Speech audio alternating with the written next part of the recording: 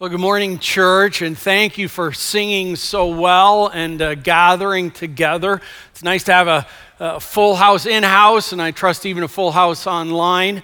And we're in the process of working our way through the book of James. But before we go there, I actually want to take a few and just kind of big picture, step back and remind ourselves even where we've been going as a church family through the sermon series this year. So if you have your Bibles with you, I trust you do, would you turn to Psalm 34? I want to read a passage there here in just a second. What I'm wanting to reflect on here is where we've come this year. We began this year with a brand new church name. And we started that the year out by saying, hey, we need to do some walking in those boots of this new church name for a while and get familiar with it. And so we decided to kind of set up 3 series this year, each of them oriented to one of the words of our new church name.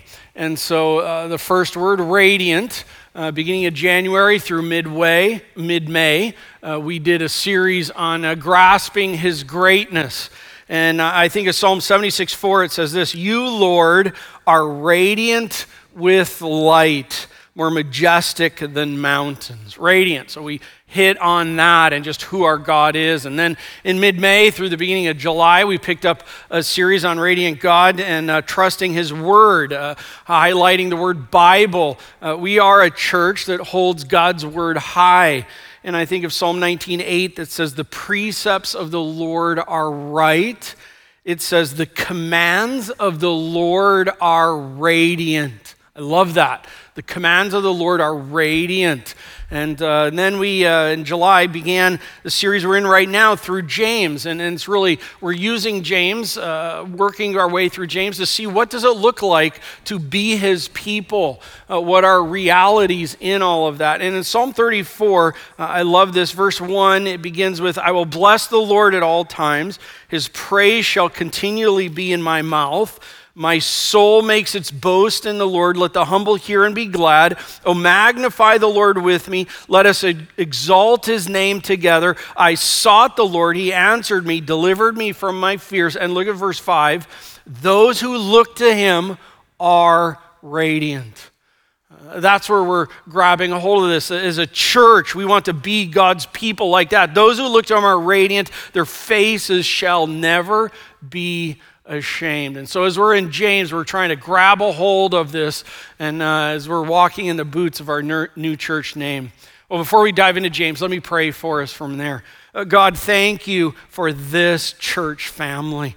You have blessed us, you are with us, and we are so grateful for it. God, I pray for the people in here, in-house here. I pray for those watching online. I just pray that we would be a people leaning into you, that we would indeed be a people who are yearning to grasp your greatness, that we would indeed be a people who are trusting your word, and that we would indeed be a people who are seeking to increasingly be your people for your glory.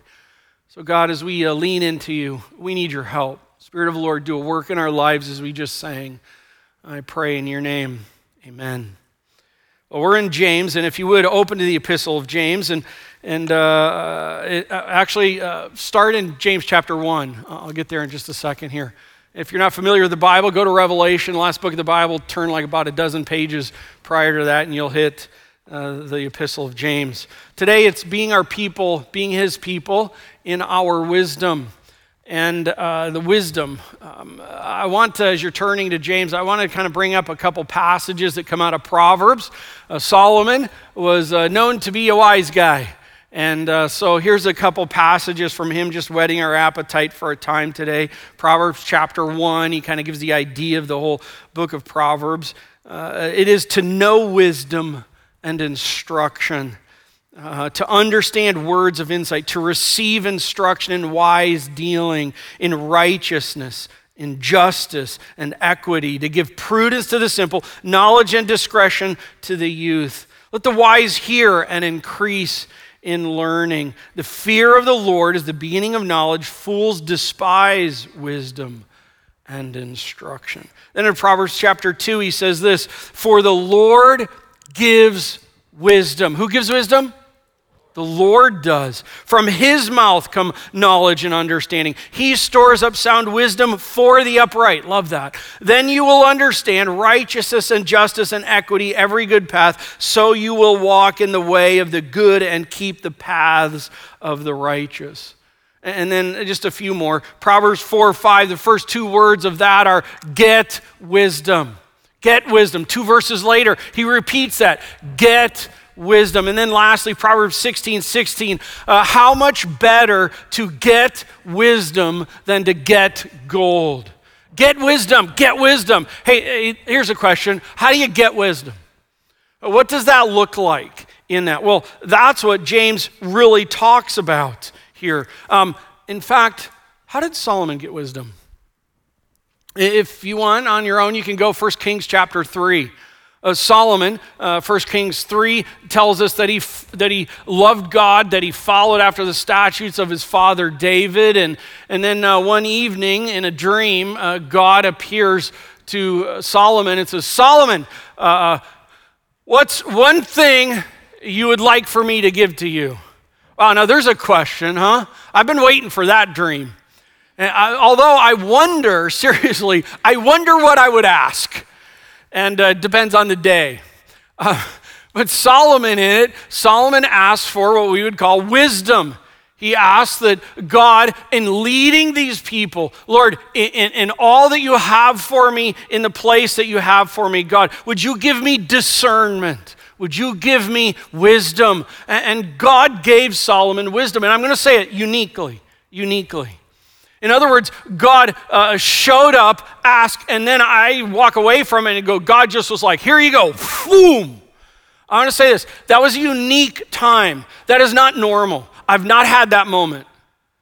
I want that moment. But honestly, that is not the norm. We see the picture of God giving wisdom. We come to James chapter 1. Bring that to James chapter 1. Here's the norm.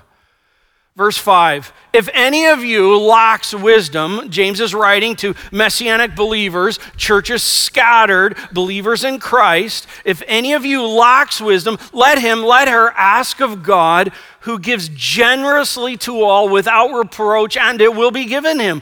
But let her ask in faith, with no doubting, for the one who doubts is like a wave of the sea that is driven and tossed by the wind. For that person must not suppose that he will receive anything from the Lord. He is a double-minded man, unstable in all his ways. I just can hear Solomon cheering James on as he writes this. And I can even hear our great God writing through here, because this is the Lord's word. So here's the question, how do you get wisdom? Well, James 1:5, wisdom begins and continues on our knees.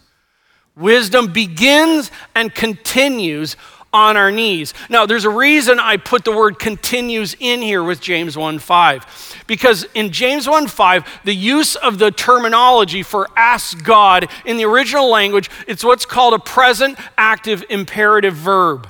The asking of God is a imperative. It's a you must. It's a call to. It's a, listen, follower of Christ, you must ask God for wisdom. You must. And it's present active. That means, and you must be presently, actively, and continuously asking. It's not in an aorist form. It's not in another form. It's in a present active imperative. And this is the norm. This is the norm. Solomon's was unique. The norm is that the idea that wisdom begins and continues on our knees. And that begs the question, and I'll just tell you straight up, it's begged the question of me this week, and I haven't really loved the answer of it. Seriously. What's the trail of on my knees asking for wisdom? What's the trail of on my knees asking for wisdom? Is it scattered? Am I waiting for a Solomon moment? Because honestly, that's actually not what James is saying to be asking for.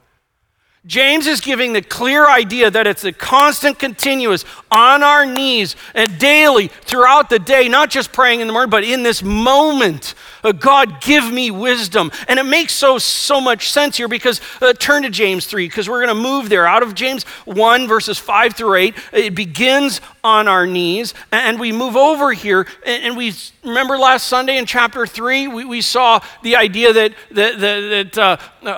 taming the tongue. That God calls us to tame our tongue in our talk. And in that, it even made reference that our tongue is like a flamethrower. You know, if I could go back last Sunday, I would kind of add this in, that our tongue is like a flamethrower where the pilot light is lit and it's ready to fire, and our fingers or maybe our tongue is on the trigger, and at any moment in time, okay, is that a scary, ugly kind of idea? But that's kind of what's going on with it. Our tongue is like that. And so you get done with that, and you hear that call from last Sunday, and it's like, yeah, but God, how do I be that? And James is like, I want to talk to you about wisdom. Because it takes wisdom to be that. And so here he brings wisdom up on the table for it. And I would summarize the rest of our time, and what James is talking about in verses 13 through 18 is this: wisdom shows in the daily humble conduct of our lives.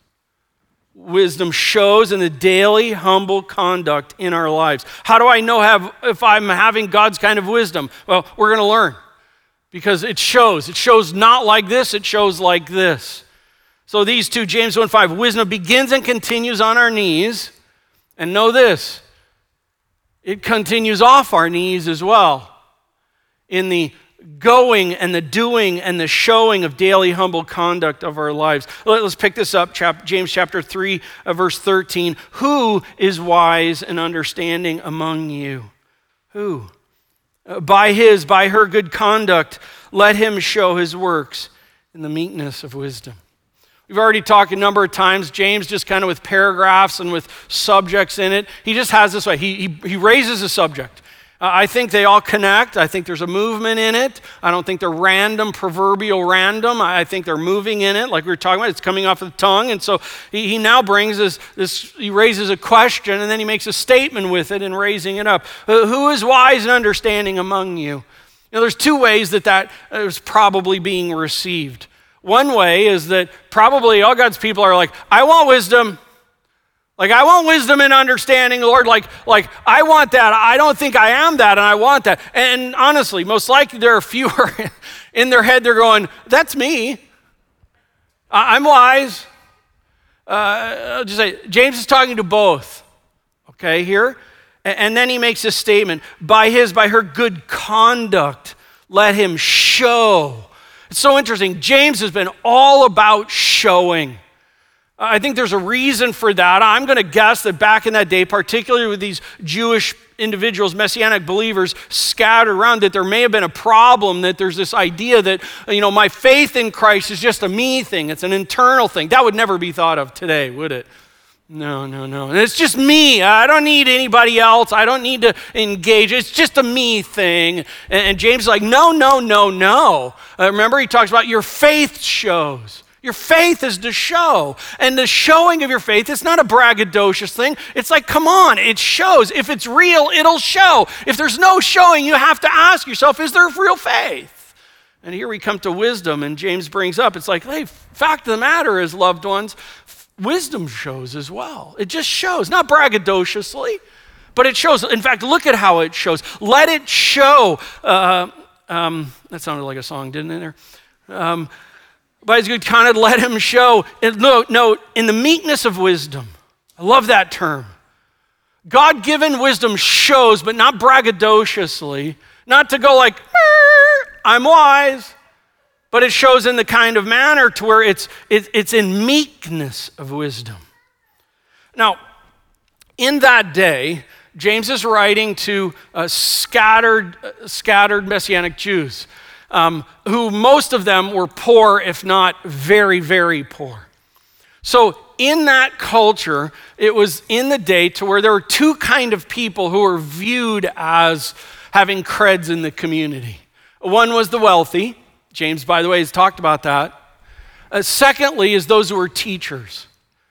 And those were teachers, because think about this, even if you were poor, if you wanted, I'm not saying this is right, I'm not saying it's good, I'm not saying it's coming from a good place of heart, but even if you wanted creds in your community, even someone who's poor can be able to get creds in their community in their mind, in a human level, by becoming a teacher.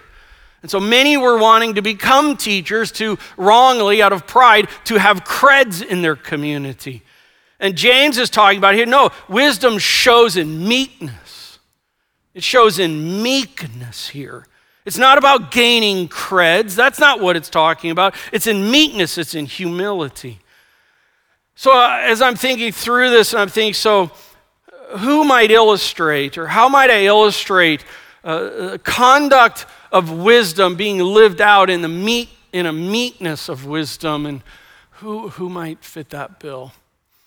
Sunday school answer, Jesus, right? I mean, the founder and perfecter of our faith. Literally, we could say God's wisdom physically came down. Okay? You want to talk about someone who had God's wisdom, and God's wisdom in meekness, look at Jesus Christ. In fact, Philippians 2, let me read for you here.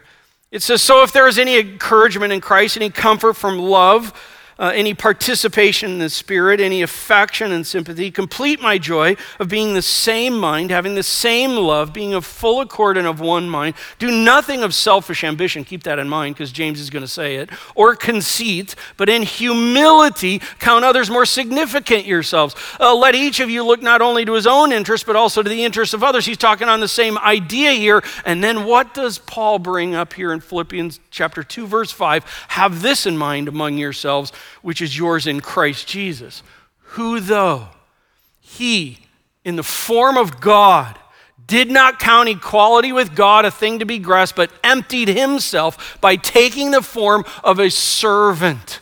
Being found in the likeness of men, being found in human form, he humbled himself by becoming obedient to the point of death.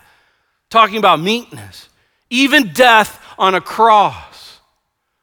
Hey, wisdom in meekness was perfectly exemplified by Jesus Christ.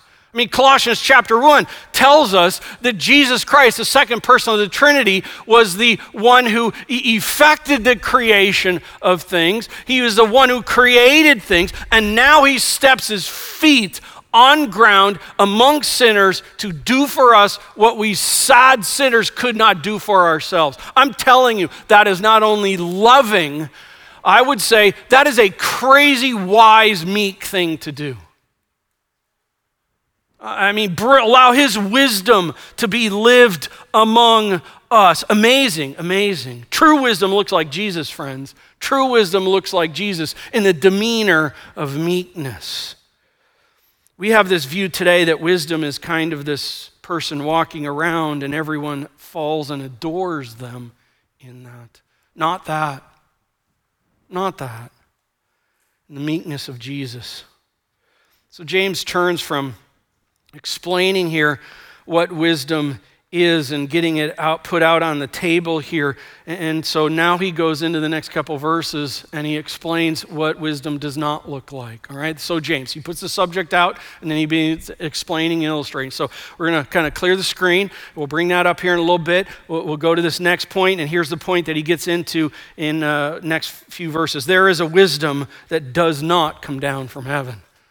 So what does wisdom not look like? What does wisdom from God not look like? Well, here he lays it out. Begins verse 14. I would call it traits of a false wisdom. Traits of a false wisdom, verse 14.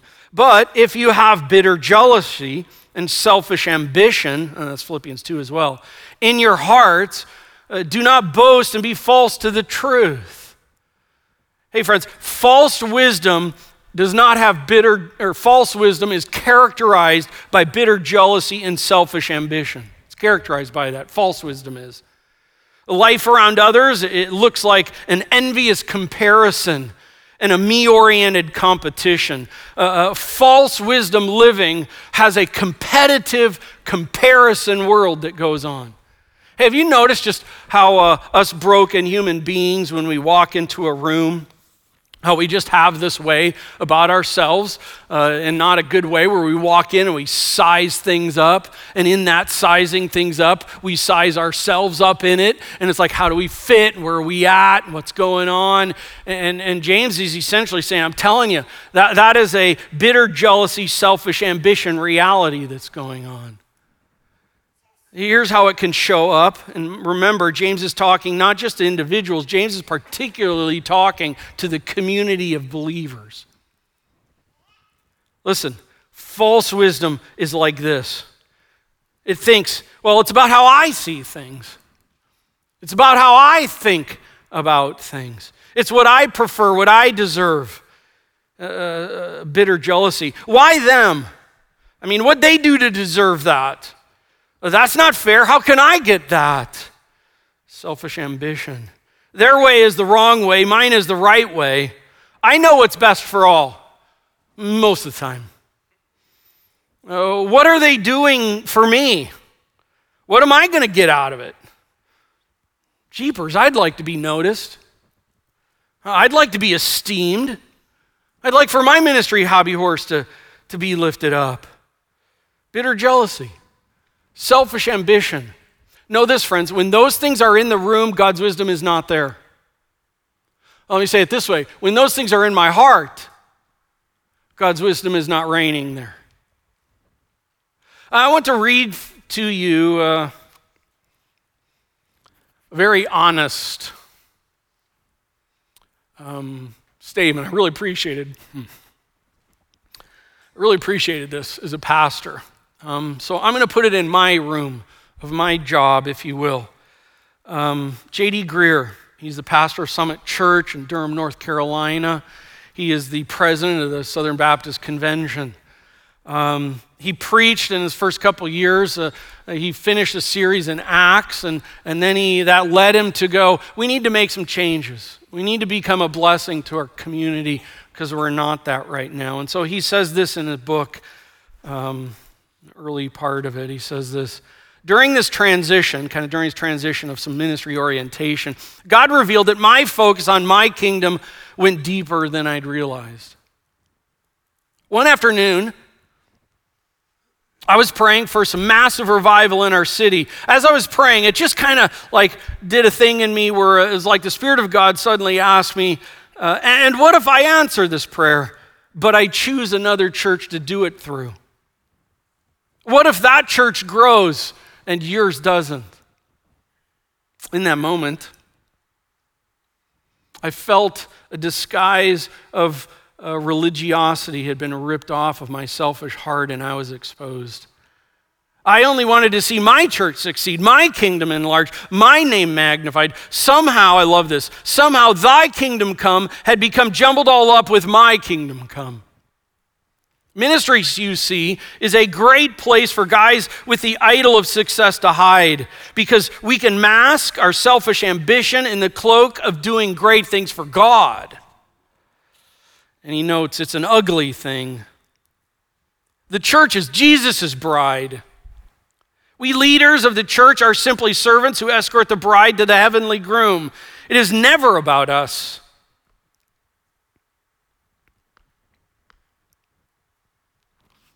It is only about him and them.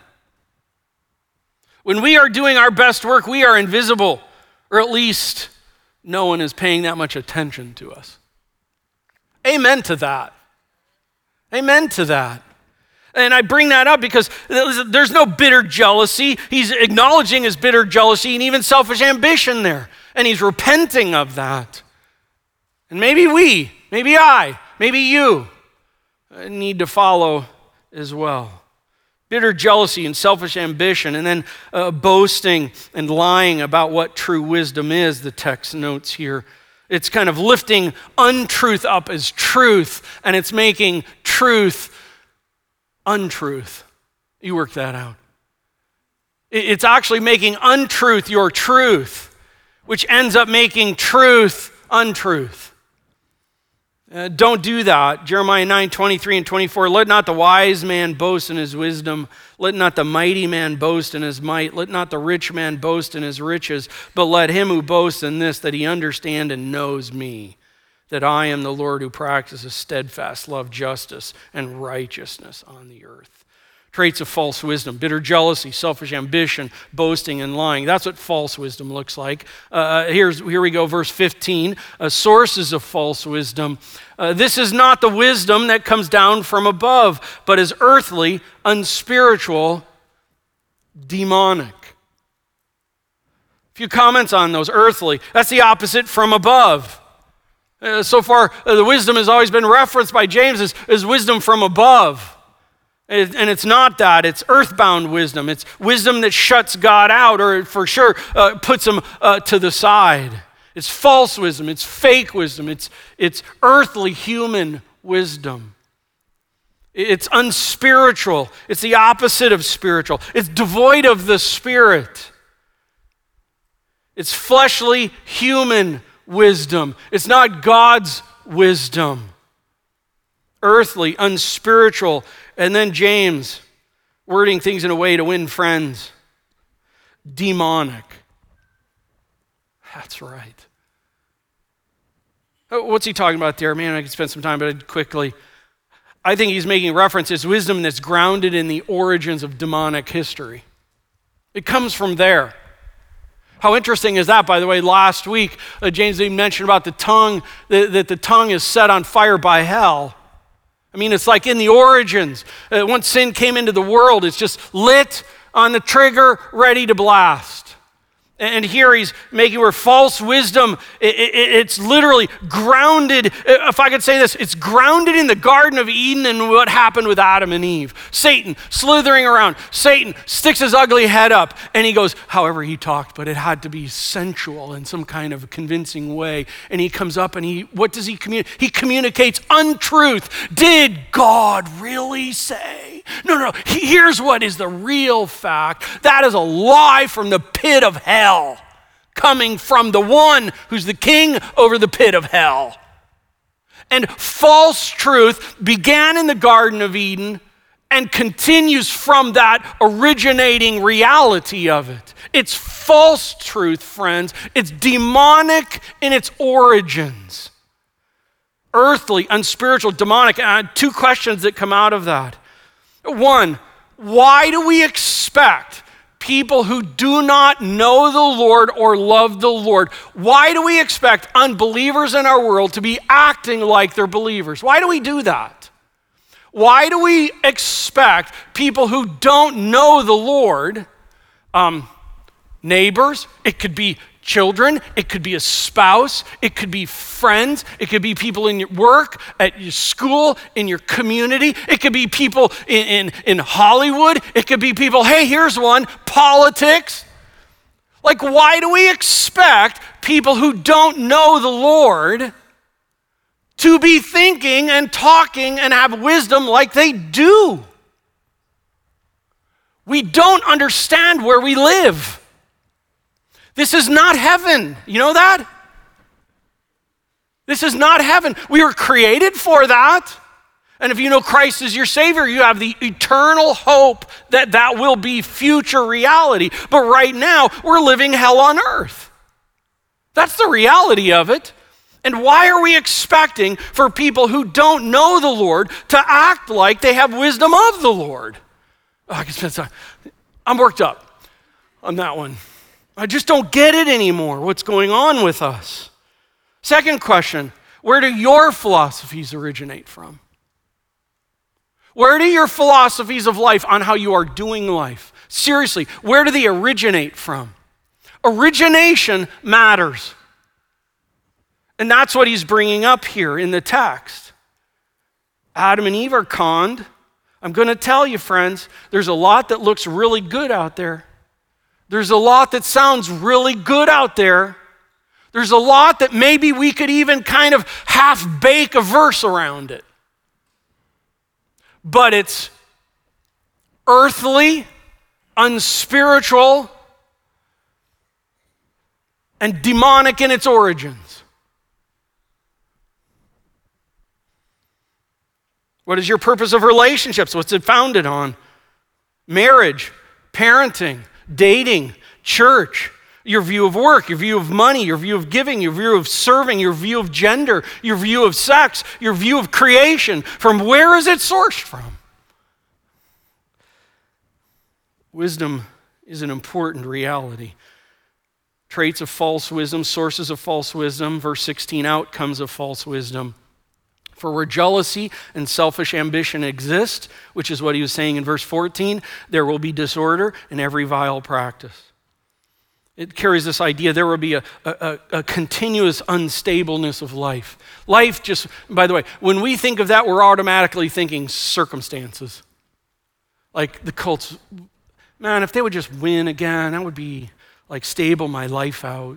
We're not talking about circumstances. This is really talking about wisdom. Wisdom that's disordered. Wisdom that is restless and chaotic, that's lacking in peace. Listen, friends, we can live in an ungodly, unwise world, and people of God's wisdom from above can even have stability in that, have order in that. It doesn't mean it's easy. I mean, let's go back to Jesus as the example. In Gethsemane, Father, is there any other way we can do this?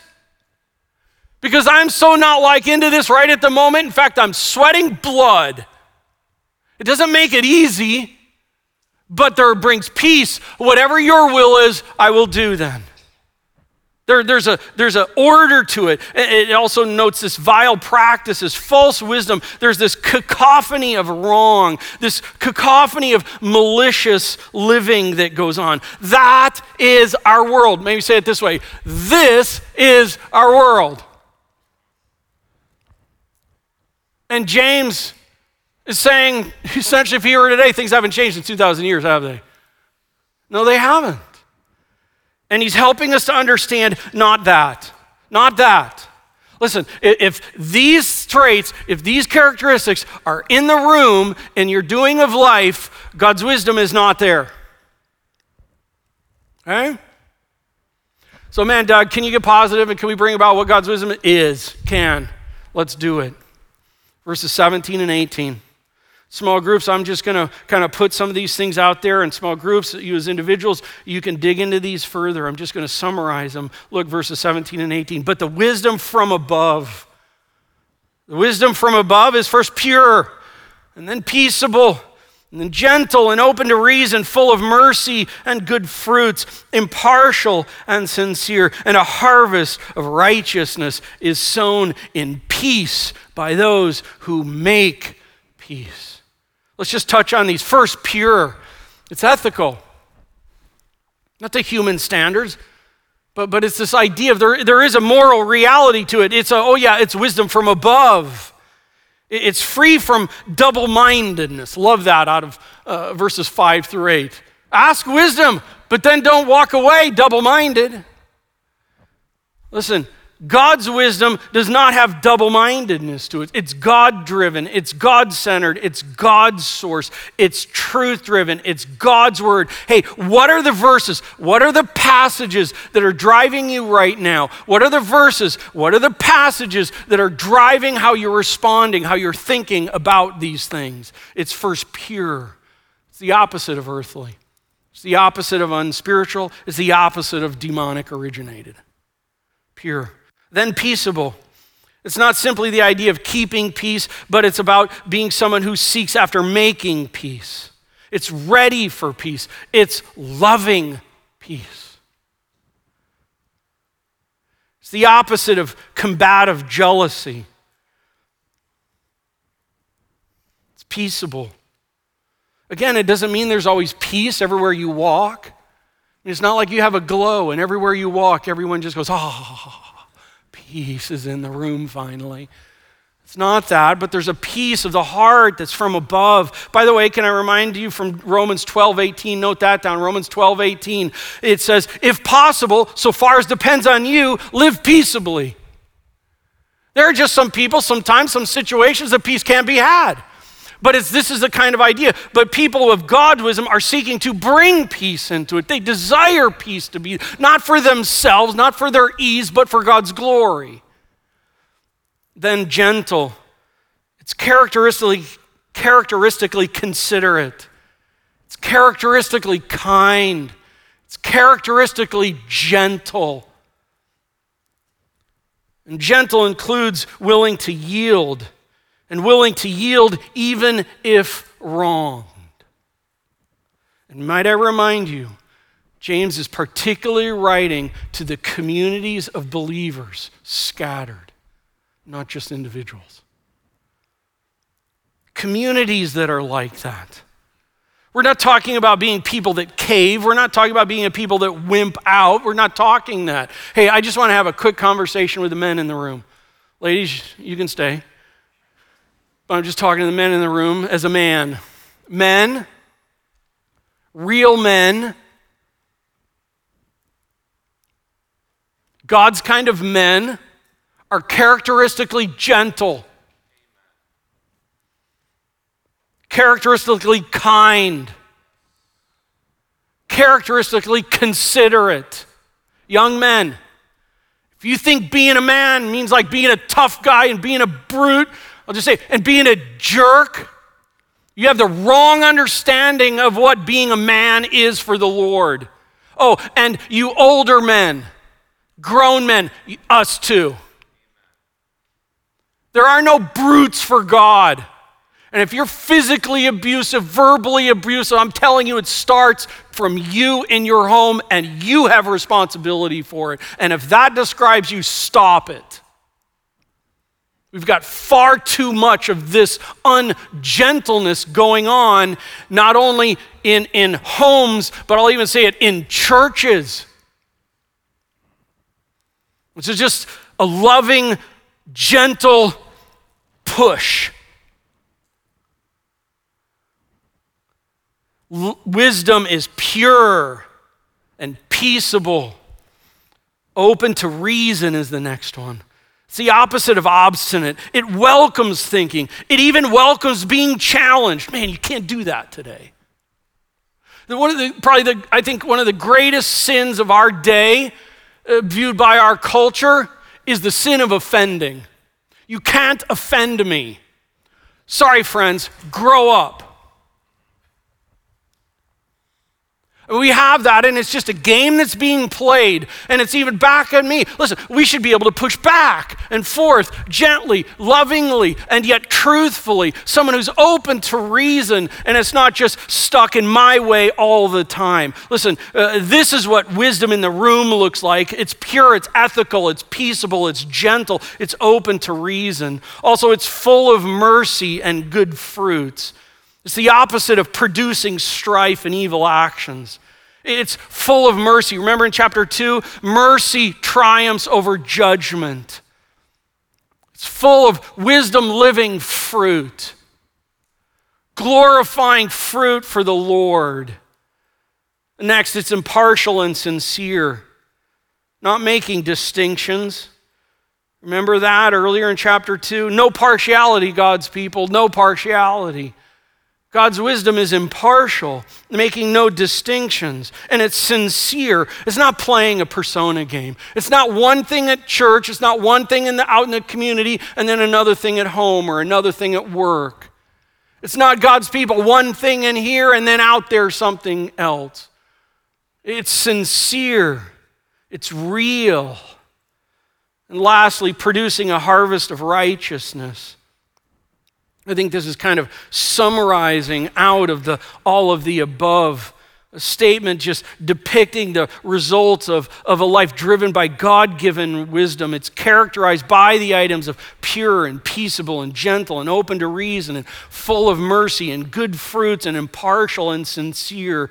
And out of that comes this whole fruit of glory unto the Lord.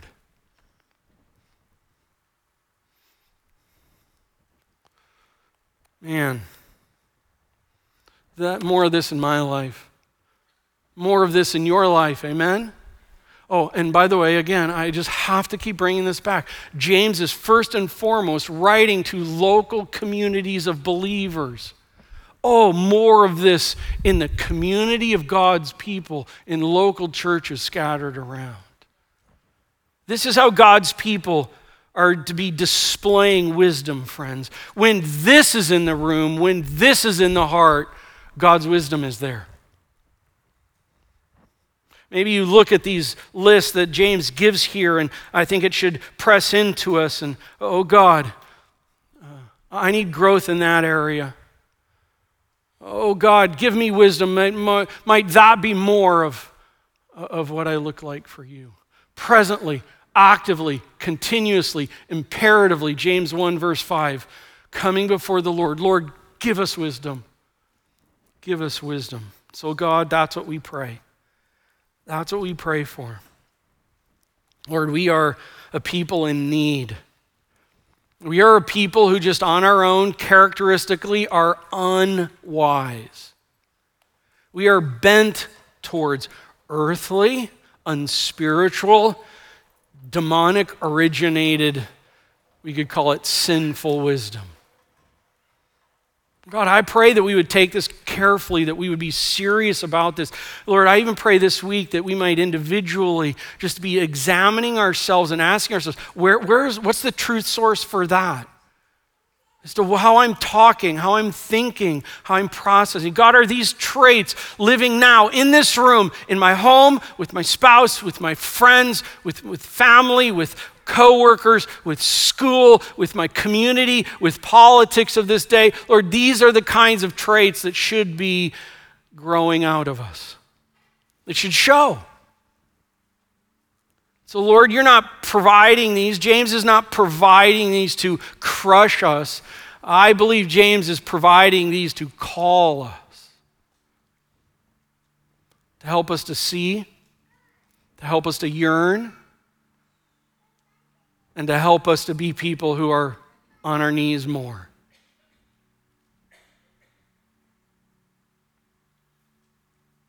So Lord, we cry out for you for wisdom. And we do so for your glory. In Christ's name we pray. Amen.